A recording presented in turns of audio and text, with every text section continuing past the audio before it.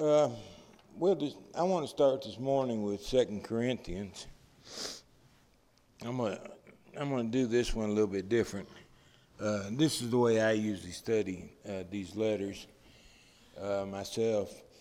Um, we'll we'll go through and study several things, and as we do, we're pretty much going to study the entire letter because of some of the things we can learn from this particular letter.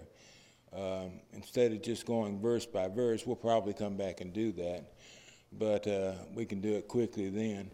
But this way we can look at the various subjects that are involved and maybe come to a better understanding of several things that we wouldn't normally think about. Today well, for a couple of weeks it'll be an introduction. Today we're going to talk about the character of Paul. Paul the Apostle is one of the most popular characters in the New Testament, as you know, second only to our Lord, I would suppose. 2 Corinthians reveals more about Paul than any New Testament letter. He wrote 13, maybe 14, I think 14, but that's just my opinion. He wrote all those letters, but in 2 Corinthians, you learn more about the man Paul than all the rest of them put together. There's a lot of information about the character of Paul. And I want to look at him because he's a worthwhile character to study. 2 Corinthians reveals Paul as a clay pot and earthen vessel. This was pretty much the consensus of most religious people, Jewish religious people at the time.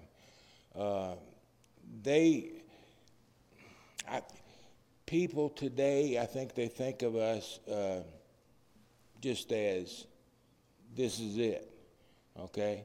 This is me. The entire package is me. In the first century, they didn't think about themselves that way. They thought about themselves as body and spirit.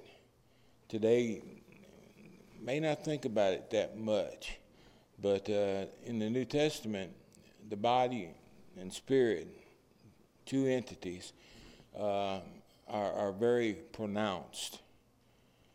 And I think it's important that we understand this about ourselves, not as an afterthought, but as a fact, just the way it is. In chapter 4 and verse 7, Paul's speaking about the gospel, the knowledge that God had given him. He said, we have this treasure in earthen vessels, that the excellence of the power may be of God and not of us. Earthen vessel, he's talking about his body. We have this power in our body, in the spirit within the body, okay?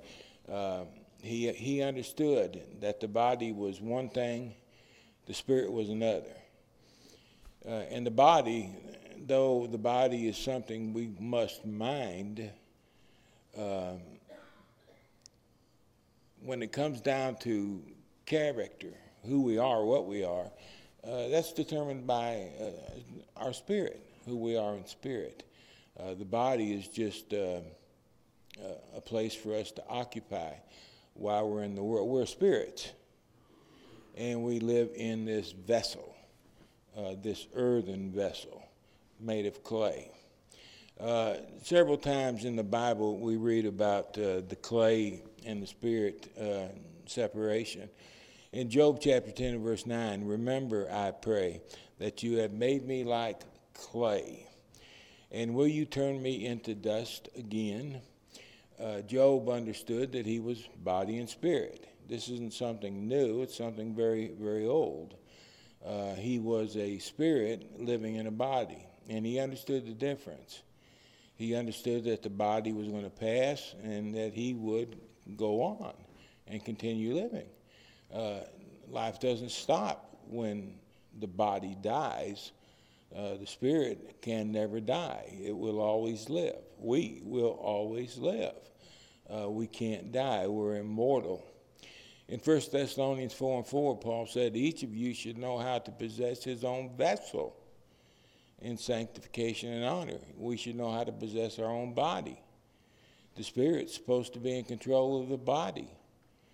And we're supposed to rein the body in and make it submit to our will. And this is, one of the main purposes of our being here was to learn to control our vessel, our bodies, and not let the body be in control of us.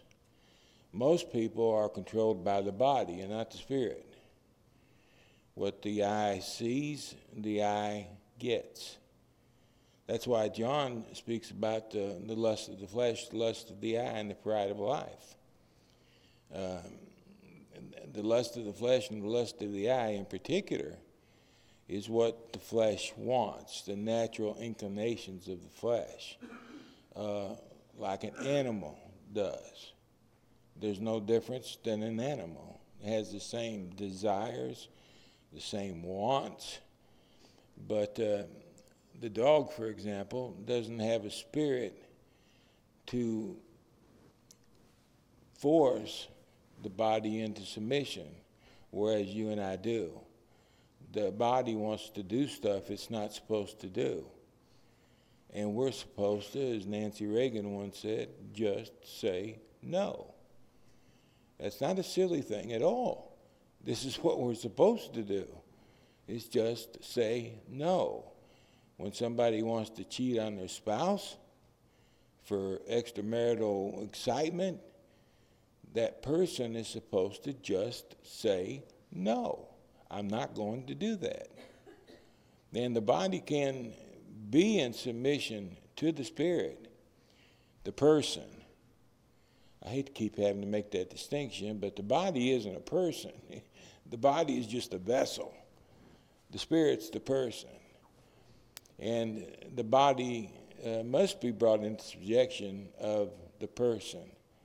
And it can be done if we understand that we are body and spirit, and that we have to learn to train our bodies to be obedient to the divine will, which we've already submitted to.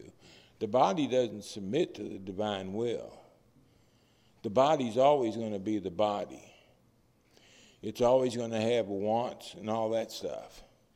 There's always going to be temptations to the lust of the eye and the lust of the flesh. They'll always be there. There's always going to be a desire to do something that you're not supposed to do. But it's up to us to rein it in, to bring it into submission.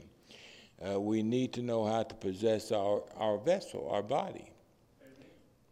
In 1 Peter chapter 3 and verse 7, Paul speaks, husbands, likewise, dwell with your wives with understanding, giving honor to the wife as to the weaker vessel, and as being heirs together of the grace of life, that your prayers may not be hindered.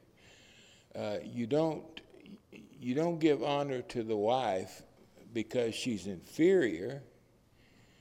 You don't give honor to the wife because she's not as intelligent as you are.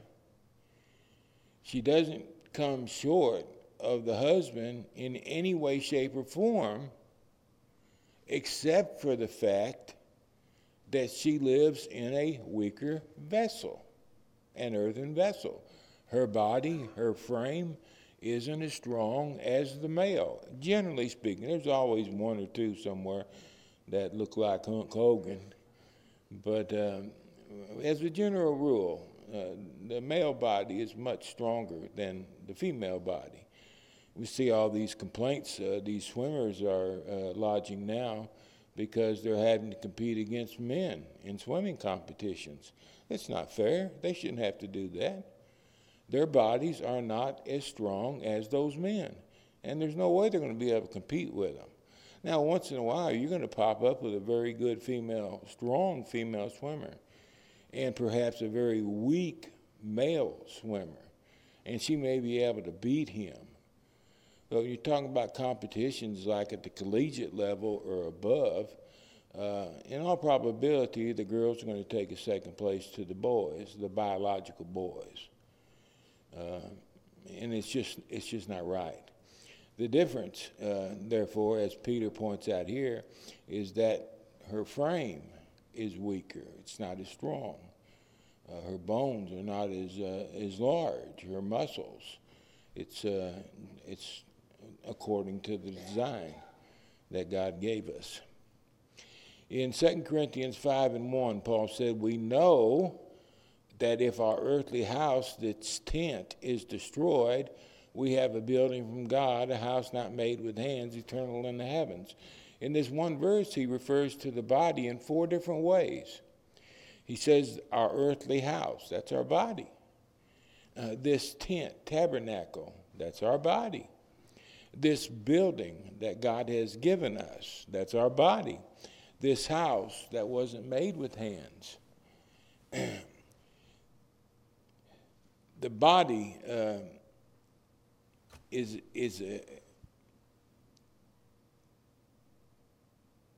an object that we live in. If we understand that, and if we believe that, our focus isn't going to be on how pretty our body is. Our focus is going to be on how holy our soul is.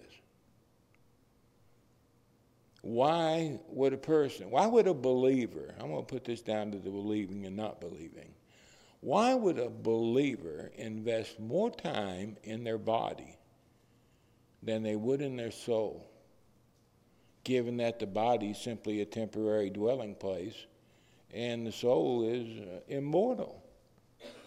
It'll never cease to be. Why would a person do that unless they don't believe it? If you don't believe it, you may put more emphasis on your body. That may be your focal point. People spend hours a day exercising to be fit, and how much time a day exercising to be godly.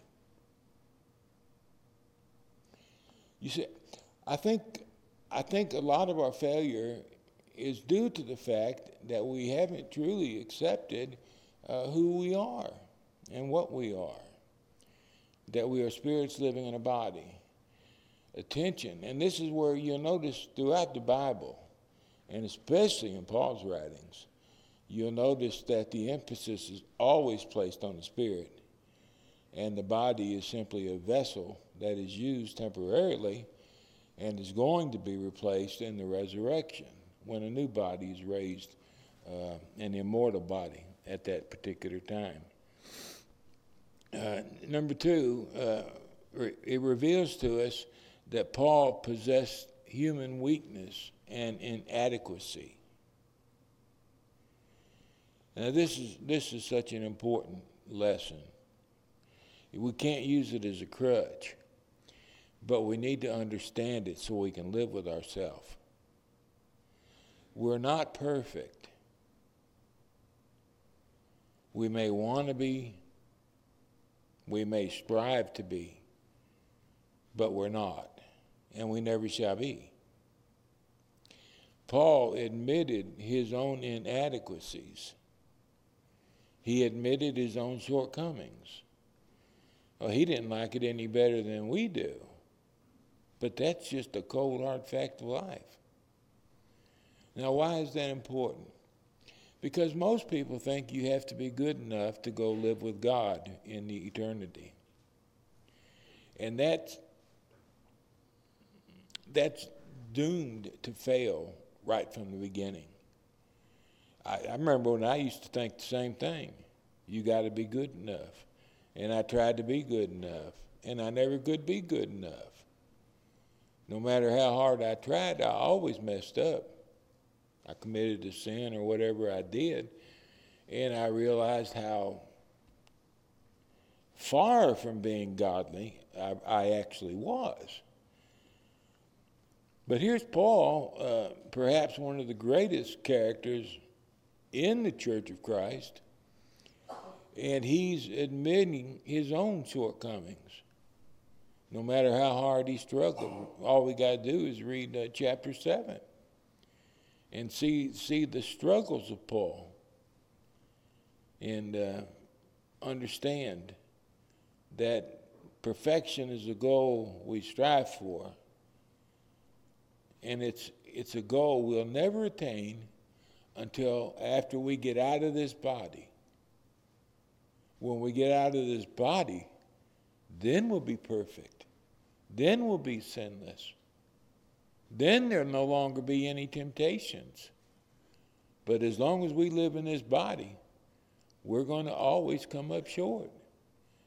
So many times we study with people wanting them to obey the gospel. And more times than not, what you hear is, I'm just not good enough. I don't think I can live it. And the truth of the matter is, anybody can live it if they want to. Yeah, but I think I'll probably sin. I can guarantee you'll sin.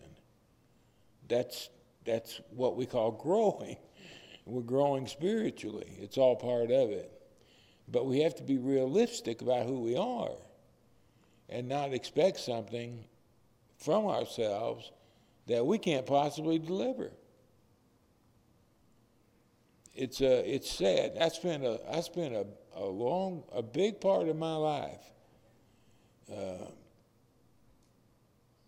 I don't know exactly, but I think my salvation was like a 50-50 proposition. Maybe, maybe not. Depends on what day the Lord came back. Depends on what he caught me doing at any particular time. If he came back and I was shooting my mouth off because I was mad, maybe he wouldn't accept me. I didn't understand a lot. I wished life would have been a whole lot easier if I had have. But when we look into the mind of Paul and see his character and see, he didn't use his shortcomings as a crutch, but he realized it as a reality he couldn't possibly correct on his own. In chapter 3 and verse 5, he said, not that we are sufficient of ourselves, not that we are capable by ourselves of accomplishing this, that, or the other thing. We are a very limited people. We're limited in the area of intelligence. We're limited in the area of endurance. We're limited in every way you can possibly imagine. No, we're not sufficient of ourselves. It's not as though we can do great things. It's not that we can accomplish great things. We're not sufficient of ourselves to think of anything as being from ourselves. Our sufficiency, our completion, our success, well, that comes from God. Well, we're told that we have to be perfect. This is true. We are to obey and do so successfully the perfect law of liberty. But we don't. Well, then how can we claim to be successful? It's because our sufficiency, what we need, what it takes to fill us up and to make us perfect, is the Lord Jesus Christ. What I lack, he makes up for. If I'm, just as an example, if I'm 20% on the godly scale, and I'm living life the best I know how, I'm 20% on the godly scale, the Lord supplies me my other 80%. He makes me sufficient, complete, perfect. He makes me readily acceptable unto God. He's my sufficiency. I know I'm limited. You know you're limited. We all know we're limited. That's okay, because Christ fills us up. And that's how life goes. In chapter 12, verses 9 and 10, when Paul wanted God to take away the thorn in his flesh, the Lord responded, basically, no. He didn't do it, so the answer was no. My grace is sufficient for you. I would venture that Paul, knowing the kind of a man he was, Paul thought, if this thorn wasn't in my flesh, I could get so much more done for the kingdom of God. If I didn't have this thorn in the flesh to contend with, I could travel more. I could stay up later at night. I wouldn't have to rest so much through the day. I can't imagine a preacher who wouldn't think that way. I've thought that way about me. If my back wasn't shot, I thought about how much more I could do. So a lot of you remember back when I was 35, 40 years old, I was full of energy, and I was busy all the time. But look at me now. Now I got to take a nap during the day. Now I've got to sit down after I stand up for 5 minutes. There's so many things that aren't right physically. And I think to myself, boy, if I didn't have all these problems, there's so much more I could do, like I used to do. And God, please make me whole again. And God says, my grace is sufficient. That's all you need, John. My grace. And Paul, this was the place he found himself. We all want to be better so we can do better. But sometimes we have to live with our infirmities and rely on divine grace. My grace is sufficient. My strength, divine strength, is made perfect in you, Paul. My strength is perfected in you, Paul, you with the thorn in the flesh. My strength makes you all-powerful in your weakness. Well, that doesn't make any sense. Oh, yeah, it does. The weaker you are, the more you depend on God. The more you realize your handicap, the more you depend on divine intercession to help you accomplish the things that need to be accomplished. And that, of course, comes down to the salvation of people, in particular the church.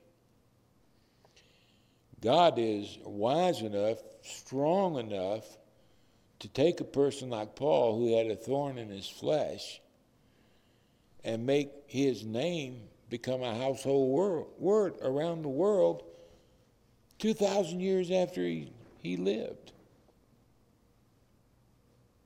That's what divine strength can do. But this divine strength is perfected, reaches its zenith in our weaknesses. How many haven't wondered why people suffer? Everybody does. And especially, why do good people suffer? I battled that one like you, like all of us, all my life just about. Why do good people suffer? Why do little bitty children get cancer? So many things just don't seem right. And the Lord says, my grace is sufficient for you, because my strength is made perfect through your weakness. I don't understand how it works. I know that it works because the Lord said so. Paul had to learn that lesson. He didn't understand it. That's why he kept asking God to make him whole, remove that thorn. 3 times he asked. He was persistent. He wanted that thing gone. It wasn't doing any good. It was doing a lot of harm. Please get this out of me. And the Lord left him that way. And unbeknownst to Paul, he would become Paul, the great apostle to the Gentiles, by the power of the Almighty. Paul said, understanding that, now that I believe that God's strength is made perfect in weakness, now that I know that that's true, I'm not going to ask God to remove a thorn from my flesh any longer. Therefore, since God's strength is made perfect in my thorn in the flesh, I'll gladly boast in my infirmities, that the power of Christ may rest upon me. If the power of God or the strength of God is realized through the infirmity, Paul said, I long for the infirmity, that I can be strong. Therefore, now I take pleasure in my infirmities. I ain't got there yet. I know there's an advantage to it, but in all honesty, I can't say I take pleasure in it. Paul could. Maybe I will one day. I don't know. I believe it. Don't misunderstand that. I just have a hard time rejoicing sometimes. Therefore, I take pleasure in infirmities, in reproaches, in needs, in persecutions, in distresses for Christ's sake. Why in the world would you do that, Paul? You're a crazy, crazy man. Why would you feel that way? Because when I am weak, that's when I'm strong.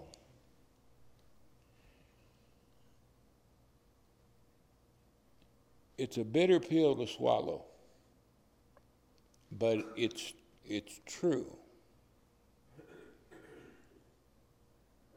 When we may feel at our very worst, the Lord can raise us up to our very best. I don't know how he does it. We can study the life of Paul, and we can watch how Paul lived throughout his ministry, how God led him to Caesar in Rome. He was an no account unknown Jew, and yet he stood before Caesar. He preached to thousands of people. A man that the world despised. And yet, most of the world today admires. God made him strong when he was weak. Third thing is Paul was reluctant to defend himself when he was attacked. This is hard to do too. A long time ago, preachers, they're always something said about preachers all the time. And used to, when I would hear of a rumor or something about me, I would try to squash it. I would try to defend myself. And what I learned through practice doing it, what I learned was the more time I spent trying to squash the rumor, the more the rumor spread. Instead of anything getting better, things got worse. Because a lot of people, maybe a majority of people, they like bad stuff. They like bad stuff. They want to hear that a preacher's fooling around with women. They like that. They don't like to think about a preacher as being a godly person, but rather they want to hear some smut about that goody two-shoes who feels like he's entitled to tell everybody else what to do. And the more you try to squash something, the worse it gets, not better. In time, I finally learned, through experience and, of course, through divine inspiration, that the best thing to do is ignore it. Can't do anything about it except make it worse. So why not just go on with your business? Well, what did that teach me? In spite of all the rumors throughout the decades, the people that mean the most to me, you, didn't pay any attention to it.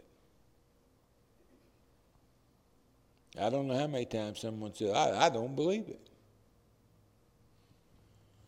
And so here I am, I got the world, sometimes even Christians, we got the church here at Center Grove.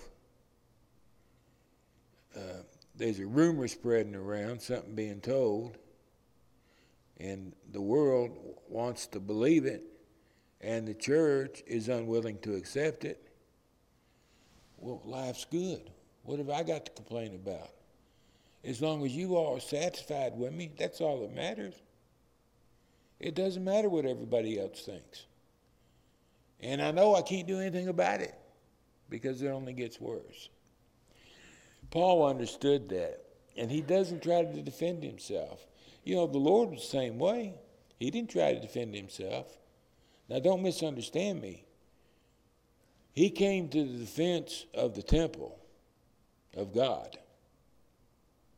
He came to the defense of his apostles whenever they were assaulted by others.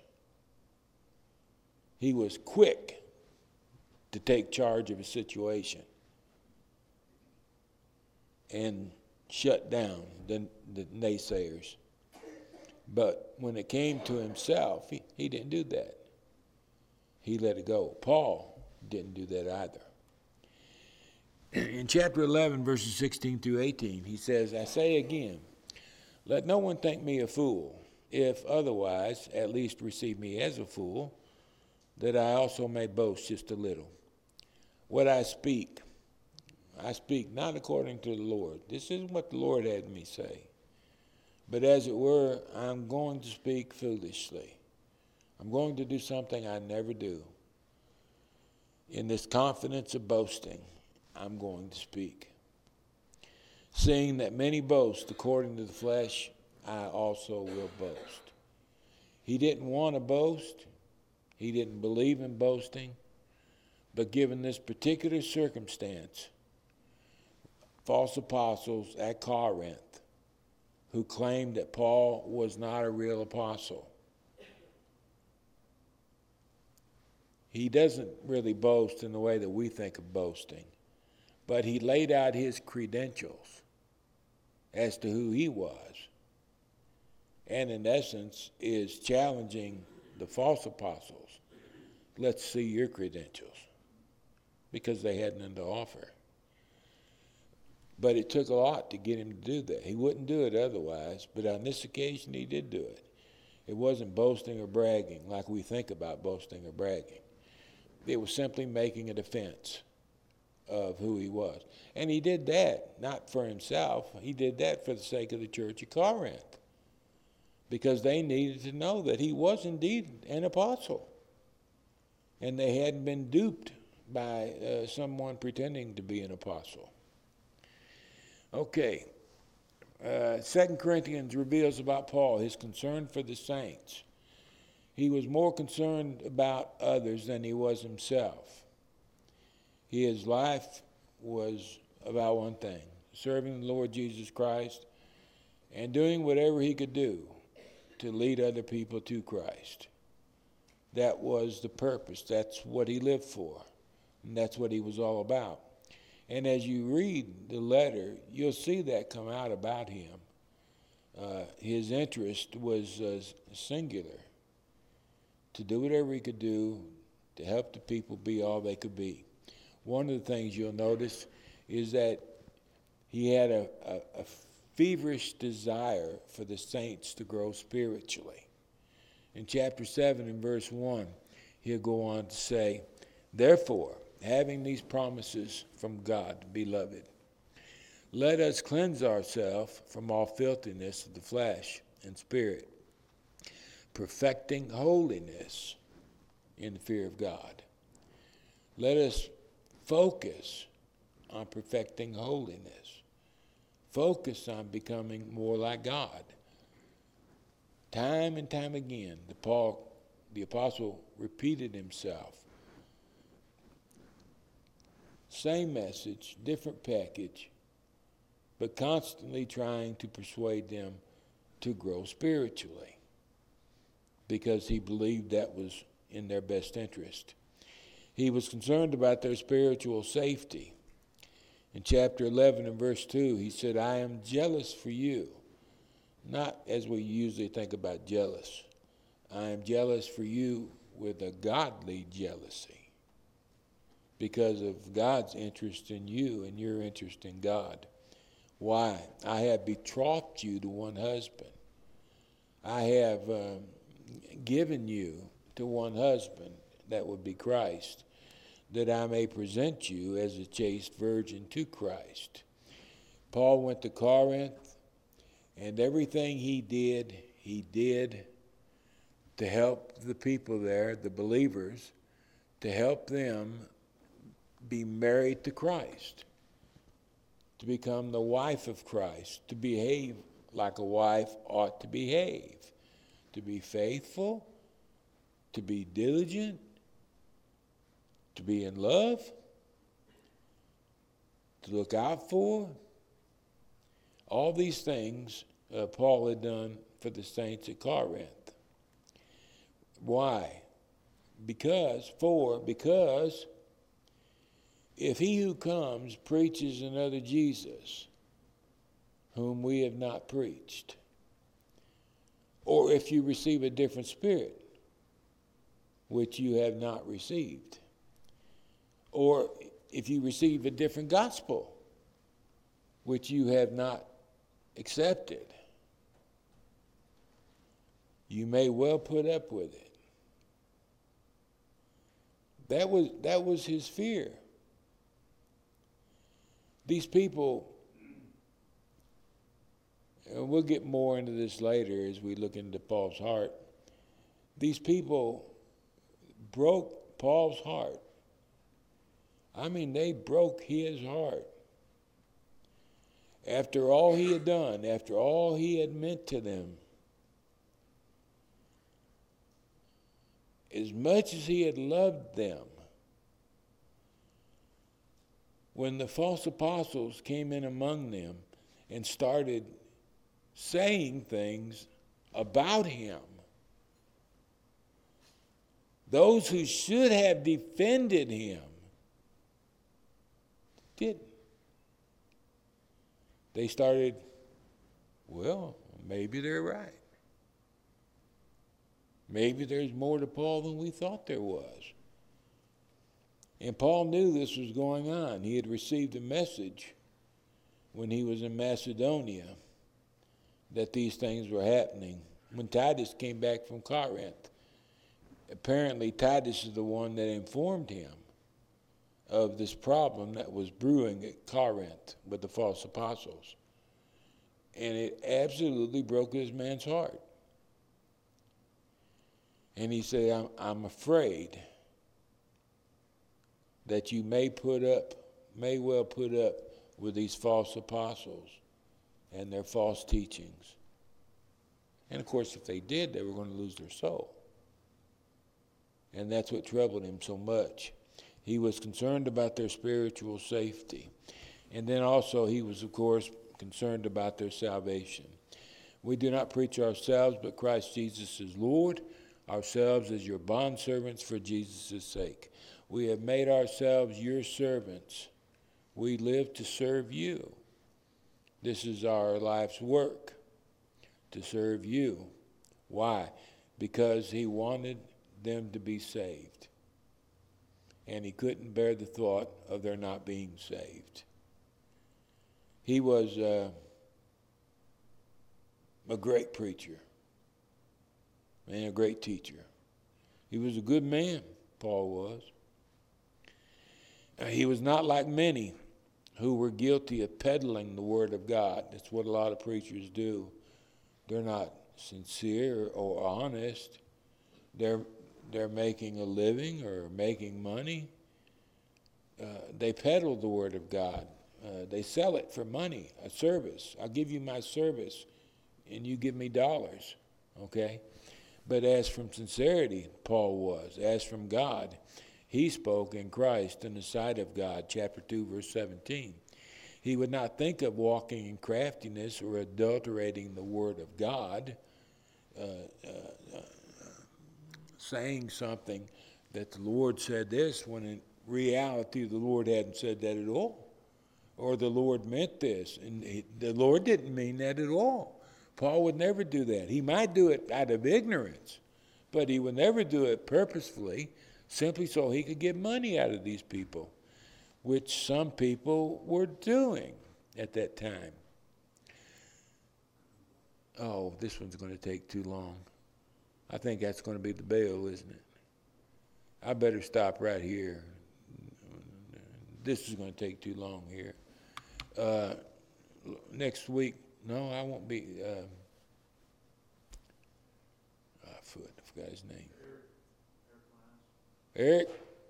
Eric will be with us next Sunday, and he'll be teaching a Bible class. So 2 weeks from today, God willing, we'll start right here.